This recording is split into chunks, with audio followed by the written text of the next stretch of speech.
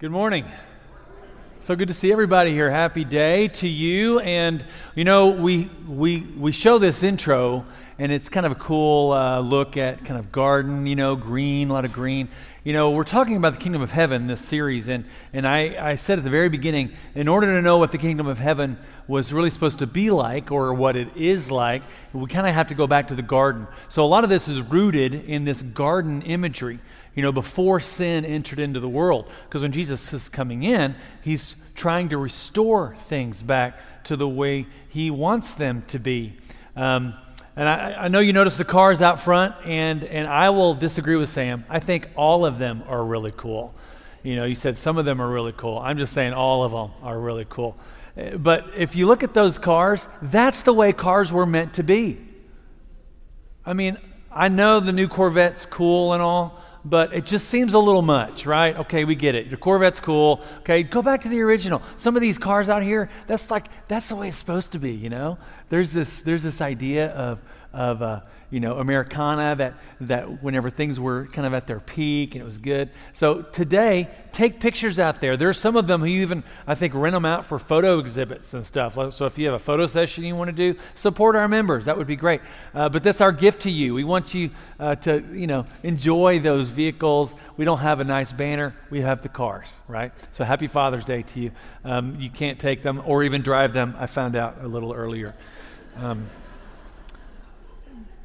But I would like to start today with a little bit of advice, all right? It's the only time I'm going to talk about Father's Day. I know it's problematic. I don't really have a Father's Day sermon, but I do have 5 pieces of advice that I think will be very helpful. The very first one actually comes from my very own father. This is something he said to me forever, ever since I was 16 years old. He would basically tell me this every time I saw him. He says, "Hey, how's your car doing? Have you changed your oil?" Right? So treat your car well. It may not be a horse. He said this to me. It may not be a horse, but if you feed it, care for it, change its oil, I don't know what that metaphor means, and bathe it, it will always get you where you need to go. Okay? That's good advice. Take care of your car. Here we go. Never trust an electrician with no eyebrows. I don't know what that means. If you stir enough coconut oil into your kale when you're cooking it, it makes it much easier to scrape it into the trash. So that's a good Father's Day advice. Here, this is a good one, and I've not tried this yet. You'll be surprised at how quickly the employees at Home Depot and Lowe's who've been ignoring you for 20 minutes will start paying attention when you try and start one of the chainsaws. All right. Finally, last piece of advice. This is a good one. If you ever get caught sleeping at work or at church, which happens, I can see all of you. You know that. If you ever get caught sleeping at work, slowly raise your head and say amen. It works. It's pretty easy. All right. That's a freebie. 5 free pieces of advice for all of you. Okay. So today we're going to be in Matthew chapter 25. We're talking about the kingdom of heaven. So turn to Matthew 25. It's a lengthy story, so I'm going to read it all. It's going to be on the screen, but I would rather if you have the Bible in your hand, that would be a much closer view for you. This is a story that you're probably all familiar with. And I think it's a story that gives us some good advice, but it's a lot more than advice. This is more of a really clear peek into the kingdom of heaven, what the kingdom of heaven looks like. So Matthew 25 will be there in just a moment. Let's pray as we begin, and pray for me also, and pray that God speaks this morning, but more than that we hear it, because I think God's speaking a lot. Just not sure how often we're ready to hear it. So this morning, pray that we have ears to hear. Heavenly Father, we lift this moment up. Lord, we ask that you would bless our people in this room. Lord, men, women, old, young, rich, poor, whatever the distinctions that we put on ourselves, I pray that you would bless us. And I know that there are some people, Lord, in here who Father's Day is just difficult. That they may not have had a good image of a father. Some of them may know that they need to do a lot of work as being a better father. But I know that we all have those people in our life, Lord, who have fathered us well. And I pray that you would just help us to do likewise. In those moments when we would demand things for ourselves, help us, Lord, to give instead. In those moments whenever we could actually do something good and meaningful to invest in someone else, Lord. Help us to do that. Lord, I pray that in those moments when we would want to put ourselves first, that we don't, because we know that you've put us, Lord, first. Lord, you have honored us in ways that we never deserved. So today, Lord, we just celebrate you, Lord, for being our Heavenly Father, our Father who is always good and just and right. Father who is filled with love, compassion, and you will never fail us. Thank you. In Jesus' name, amen. I'll start with a story. In 1973, there was a man, and his name was Fred Smith. Now, Fred had a delivery business, and it was kind of nearing bankruptcy. Gas, like today, had become really expensive. He just needed about $25,000 to kind of keep his business going. That's all he needed. At the time, all he had in his business banking account was $5,000. So he did what any self-respecting, responsible business owner would do. He went straight to Vegas, right? Yeah, bet it all on a lengthy game of blackjack. He walked out of that place with $27,000. $27,000. Pretty impressive, but risky. 1973, that was really risky. Because in 1973, the inflation rates puts their $5,000 to our $32,000. And even though he walked out with $27,000, in today's rates, that would be around $178,000. So when he told his business partner, I have enough to keep our business going now, the first question was, how did you do that? And I think he was a little mortified that he found out that his business partner had risked their last $5,000 on a game of blackjack. But if he hadn't, then we wouldn't have the company Federal Express. FedEx, isn't that crazy? FedEx now, multi-billion-dollar company. It's one of the largest and most successful delivery businesses in the world. But it almost wasn't.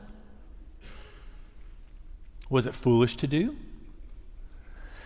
How many of you, and don't raise your hand because some of you probably have said, oh, I've done that. How many of you would be able to gamble $32,000 on a game of blackjack? Tell me after, because if you really are good, I'd really want to know how to do that. But this man was desperate. And sometimes I think desperation, it kind of moves you to do things that aren't necessarily safe. It moves you to do things that are pretty risky. But sometimes in those moments, the outcome is well worth it. So today's story is all about the gifts and the resources that we have been given. What it looks like to risk them, what it looks like to play it safe. The story's powerful, but when you unpack it, there's some lessons that I think we should all be able to benefit from. When you hear the word again, it's referring to the kingdom of heaven, because he just tells another story right before this one, talking about what the kingdom of heaven is like. And when you hear the word again, he's talking about, again, the kingdom of heaven is like. So let's go ahead and read through this. If you could follow along with me up in the booth, that would be great. Here we go, starting in verse 14 of chapter 25. It says this, again, it will be like a man going on a journey who called the servants and entrusted his wealth to them. To one he gave 5 bags of gold, to another 2 bags, and to another 1 bag, each according to his ability. Then he went on his journey. The man who had received 5 bags of gold went at once and put his money to work and gained 5 bags more. The one who had 2 bags of gold gained 2 more. But the man who had received 1 bag went off, dug a hole in the ground, and hid his master's money. After a long time, the master of those servants returned and settled accounts with them.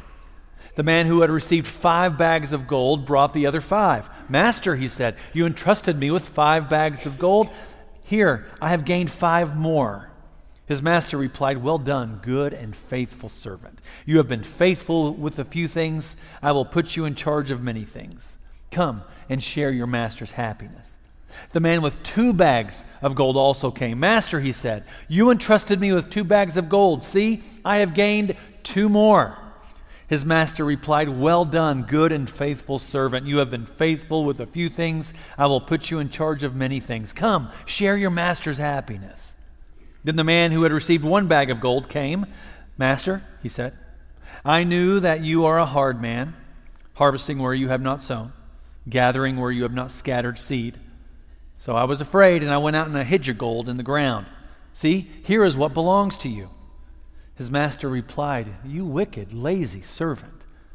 So you knew that I harvest where I have not sown, and gathered where I have not scattered seed. Well then, you should have put my money on deposit with the banker, so that whenever I returned, I would have received it back with interest. So take the bag of gold from him and give it to the one who has 10 bags. For whoever has will be given more, and they will have an abundance. Whoever does not have, even what they have, will be taken from them. And throw that worthless servant outside into the darkness, where there will be weeping and gnashing of teeth. Now, each of these bags represented a talent. A talent is worth about 6,000 denarii. A denarii is what you pay a day laborer.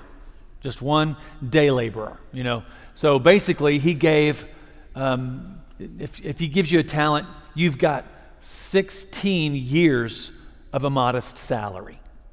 16 years of a modest salary. It's quite an amount he's entrusting to his people. And what he did is he entrusted it to them because he believes in them. He knew their ability. He knew their potential. In fact, he gave it to each one of them according to their ability. Doesn't say anything about the master, really. It doesn't say anything about his temperament, who he is. We're just presented with a scenario. What do you do when workers are suddenly given a lot of money to manage? What would you do? What would you do if you were given 16 years' salary? Hey, here you go. 16 years' salary. I'm sure many of you have thought about it and are probably going to be thinking about it the rest of this sermon. So this scenario is more than about just winning the lottery, because we've all had those moments where we kind of stop and think, what would we do if we won the lottery? This is more than that. This is trust here, because the master is giving them because he knows what they're capable of, and he knows that they're capable of doing much more than simply managing resources. He's actually expecting them to do something with these resources. And at the end of the day, he's expecting some sort of a profit. That's what he's expecting. Something to show for the money that they invested. So 2 of them did more than manage. They doubled their money. The third did the absolute, complete opposite. He put the gift out of his sight completely. Now, in those days, whenever you left for a long journey, there wasn't really a lot of, accurate ways to communicate. You probably had servants that went back and forth. They didn't have FedEx. They didn't have, Pony Express back then. You might have had some ways that you could manage, but you had to trust the person to bring you money. So there wasn't a whole lot of communication that took place in that time. And it does say that he was gone for a long time. We don't know exactly how long. But when it comes to 16 years of salary for 1 talent, so what is that, 86 years for 5 talents? Is that 86, 80 something, 80? I don't know. I'm not a math guy. That's why I'm a preacher. How long does it take you to double your money? How long would it take you to double $32,000? Okay, how long would it take you to double? Oh man, can you imagine? 16 years of salary. How long would it take you to double that much? I mean, for Fred Davis, it took a game of blackjack, but he could have lost it all. The servants, they could have lost everything, but like Fred Davis, they didn't lose everything. Now, I'm pretty sure they probably didn't double their money playing cards, but the risk was the same. And what's interesting is that the third servant did absolutely nothing. And I don't know how long the master was gone, but that that talent, that 6,000 denarii, that money, 16 years worth of salary, was in the ground probably for a very long time. Stagnant. Still. Doing absolutely nothing for anyone. And so when the third begins speaking, you hear the excuse coming.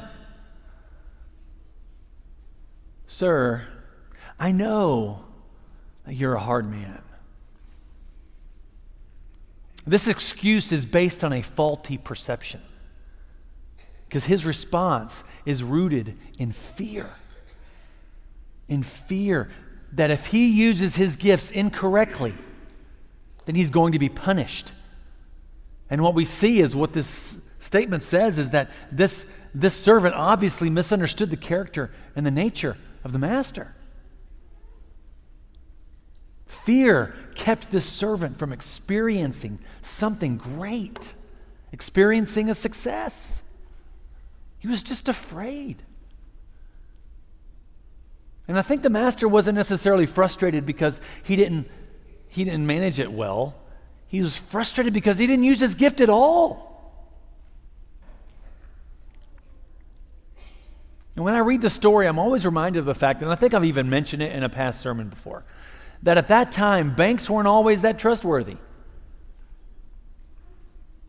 Investments even more risky, just as they are today.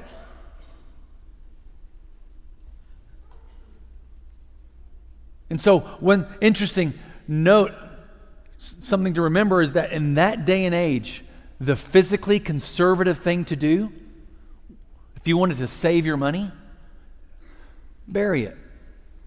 That's what you did. That was the safe play. That was the normal play. That was the play that was physically conservative. In fact, if you look and read stories, they're still digging up Roman coins all across the world that some poor soul way back when buried because he was trying to be safe and secure. And now some great lucky person is digging it up. Which leads me to this point right here. Jesus is telling his audience something very, very, I would say it's kind of hard to hear. It's hard to hear for me. He says this: when it comes to your gifts and resources that we have been given by our master, the safe choice is not always the right one. Which makes me believe the story is really not just about money. Yes, it is about the resources that we've been given, but it's about a little bit more than that. It's not just about money, because we have each been given resources. We've each been given gifts by our master. And I'll tell you how. Get ready to walk through Scripture real quick. Paul says in 1 Corinthians 12, there are different kinds of spiritual gifts, but the same Spirit is the source of them all.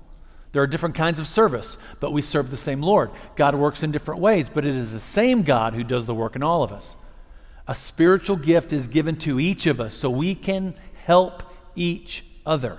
Verse 11, it is the one and only Spirit who distributes all these gifts. He alone decides which gift each person should have. I guess it's based on our ability, right? And these gifts are for all who believe, all of those people who are servants of God, all of those people who have the Holy Spirit. Joel predicted this. I read this a few weeks ago. He predicted what God would do whenever he unleashed the Spirit onto his people. Joel said it in the Old Testament, and Peter repeated it in Acts chapter 2. And it shall come to pass afterward that I will pour out my Spirit on all flesh. Your sons and your daughters shall prophesy. Your old men shall dream dreams, and your young men shall see visions. Even on the male and the female servants in those days, I will pour out my Spirit. We have each been given gifts.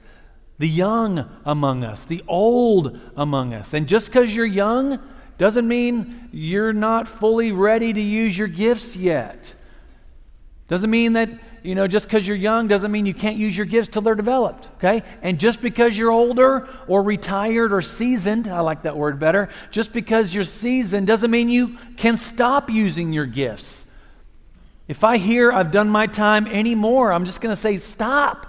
You can't say that anymore. We've never done our time. Just because you're older doesn't mean you can stop. You've got gifts to use. Paul tells us in Romans chapter 12, in His grace, God has given us different gifts for doing certain things well. So, if God has given you the ability to prophesy, speak out with as much faith as God has given you. If your gift is serving others, serve them well. If you are a teacher, teach well. If your gift is to encourage others, be encouraging. If it is giving, give generously. If God has given you leadership ability, take the responsibility seriously. And if you have a gift for showing kindness to others, do it gladly. All of us have been given gifts. In fact, most of the time in New Testament, when you see this word you, like your body is the temple of the Holy Spirit, right? That word you is plural. Most of the time it's plural. I know we're Americans, we like to think a lot of this is about me. In fact, there's a Bible out there that actually puts your name, every time it says you, it puts your name in there. And that's not really right, because the majority of the time used, it's plural. You or y'all. Maybe they should do that. I just have a Texan Bible. It's y'all, right? The plural you tells us that we have all been given gifts. Men, women, young, old, all of us who believe, who have the Spirit in us. And we've all been given gifts that God expects us not to just simply keep safe, but to invest, to risk, to use. Again, in Ephesians 4, now these are the gifts Christ gave to the church, all of us, the apostles, the prophets, the evangelists, and the pastors and teachers. Why? Their responsibility is to equip God's people to do His work and build up the church, the body of Christ. We've all been given gifts so we can build up the church, invest in one another. Peter tells us in 1 Peter 4:10, God has given each of you a gift from His great variety of spiritual gifts. Use them well to serve one another. These are the gifts from Paul. He also tells us that we should desire them. These are gifts straight from God. Paul tells us we should desire them. He tells all of us, and this is what I love, in the very beginning of, I think it's Corinthians 14, he says, follow the way of love and eagerly desire gifts of the Spirit, especially prophecy. It's not just about predicting the future. This is speaking for God, sharing your faith, leading someone in a way to take them through the story of what God has done for us. Did you know the gifts and the resources we have, all of us have, are because God has given them especially to us. The gifts you have is because God gave them specially to you. Not just spiritual gift, but your resources as well. He's giving them to you because He believes in your ability to do something with them. He's given you your family, your job, your children, your strengths, your friends, your insight. Your ability, I think, how do you manage yourself? He's given your ability to play sports, the ability to crunch numbers, to think critically, to empathize with someone. He's given you your ability to teach or to speak in a particular way that causes people to listen. Some of you, man, y'all tell a story, I'm all in. You know how to do that. That's a gift you have. God gave these things to you so that you could use them, so that you could invest them, multiply them, so that you could build up the body of Christ. Now, I know some of you don't have as many resources as others. I get that. But the fact that somebody else has more resources than you, that shouldn't limit you from thinking, well, there's not much I can do. Don't let someone else's success, and maybe you feel like you're not as much of a success, keep you from investing in the family of God and the ministry that God wants to do here in San Angelo. And I guess really it comes down to, do you see your resources as a gift from God or something I've earned, so it's mine to do with as I want? See, this is what the kingdom of God is like. If you have this mind shift to think that everything you have comes from God, then now it's our responsibility. How are we going to use these to grow, to edify the body, to help ministry? So if you see them as resources from God, then the question is, are you using them or are you burying them?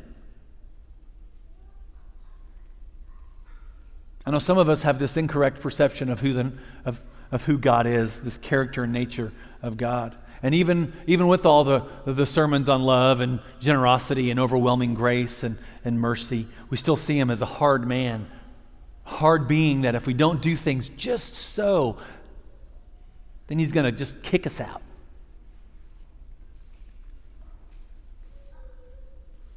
If we don't use his resources wisely, then he's just going to, make us pay the price. But that's not what's happening in the story. The third servant wasn't managing anything, y'all. He wasn't even doing anything.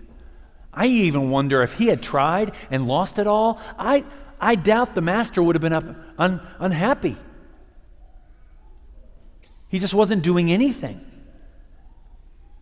He played it safe and did nothing. He kept his gifts buried and played it safe for so long. Who knows how long? Because he was afraid. I'm here to tell you, sometimes the safe choice is not always the right one. So take a risk.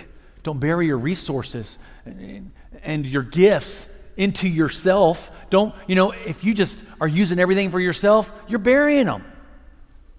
Burying them in your life, burying them in your house, you're just burying them because no one else is going to benefit from that. Don't bury your resources and gifts into your own life so you can just grow your list of stuff. Be more intentional in that. Invest in your family. Invest in your children. Invest in your parents. Invest in someone else's kids, someone else's parents. Invest in one another. Invest in your church here.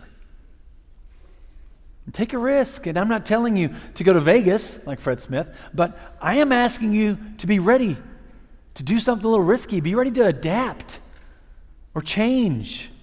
Be ready because we don't know when we're going to see our master again. He's put this in our hands. The world has changed. Our culture has changed. Are we willing to risk what we have been given here? Are we willing to risk this safe space so that we can help grow the kingdom and grow one another? Because collectively as a church, we also have to assess what God has given us and our resources. That's what the vision team has been doing this whole past year, figuring out what has God given all of us.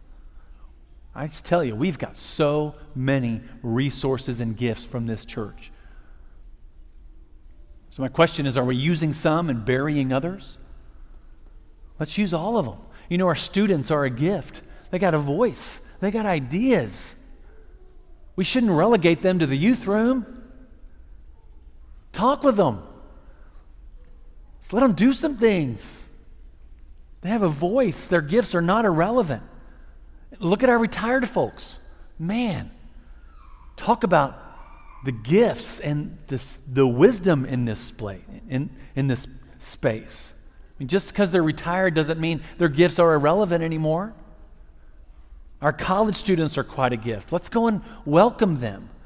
Go to them, include them. And if we simply let campus ministry happen at the campus center and we're not really investing in that, how are we not burying that ministry into a building 100 yards away?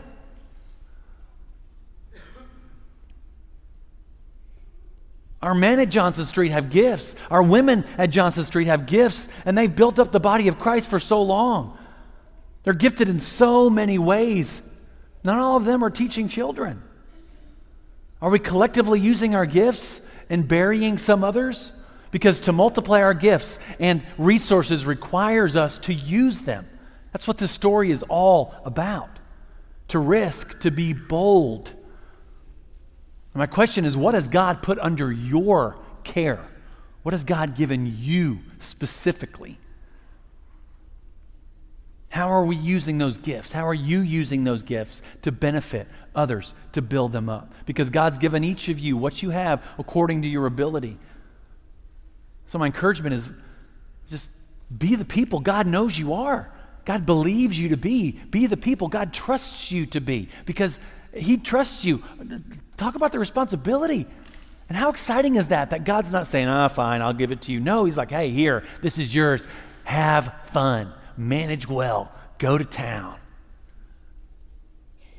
He trusts you. He believes in you to use his resources and gifts so that not we can grow ourselves, we can grow the body of Christ. We still have growing to do. I love this church. You guys do so much already, but we still have some growing and ministry to do. I know for some of us, we may not have thought about it this way. Some of us may be thinking, I don't really know what to do with what I have. Well, let's talk about that. That's a great conversation. Because I know for sure, if all we're doing is using our gifts even for just this place to do things in here, we might also be burying our gifts. Because most of you are out there 111 hours a week. And you all have a gift straight from God to do some amazing things, to see success, to even double the resources God has given you. So my encouragement is let's use it. Let's not bury it. And if you buried it, go get it. Let's put it to work. We've got staff and elders who would love to have that conversation with you. You are gifted. Some of you may not even know what that is yet. Let's figure it out together. And let's just see how we can grow the kingdom through this small little place in West Texas. Heavenly Father, thank you for today.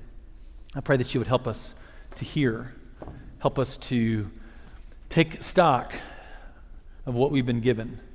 And I know some of us may not have managed well up to this point. Lord, help us to repent of that, to do better. But also, Lord, we can't do all of this on our own, so we just trust that you would help us, guide us with your Holy Spirit, lead us to places where we can be the most benefit. Lord, I pray that you would help us to be people who would put others before ourselves. Help us not to grow fat off of our own things, but help us to begin to figure out how to give, how to risk, and how to love through our gifts.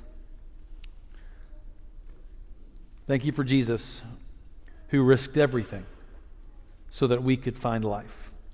In Jesus' name, amen. There are men and women around the room, our elders, staff. If you need prayer, we would love to pray with you. Let's sing together. Let's stand.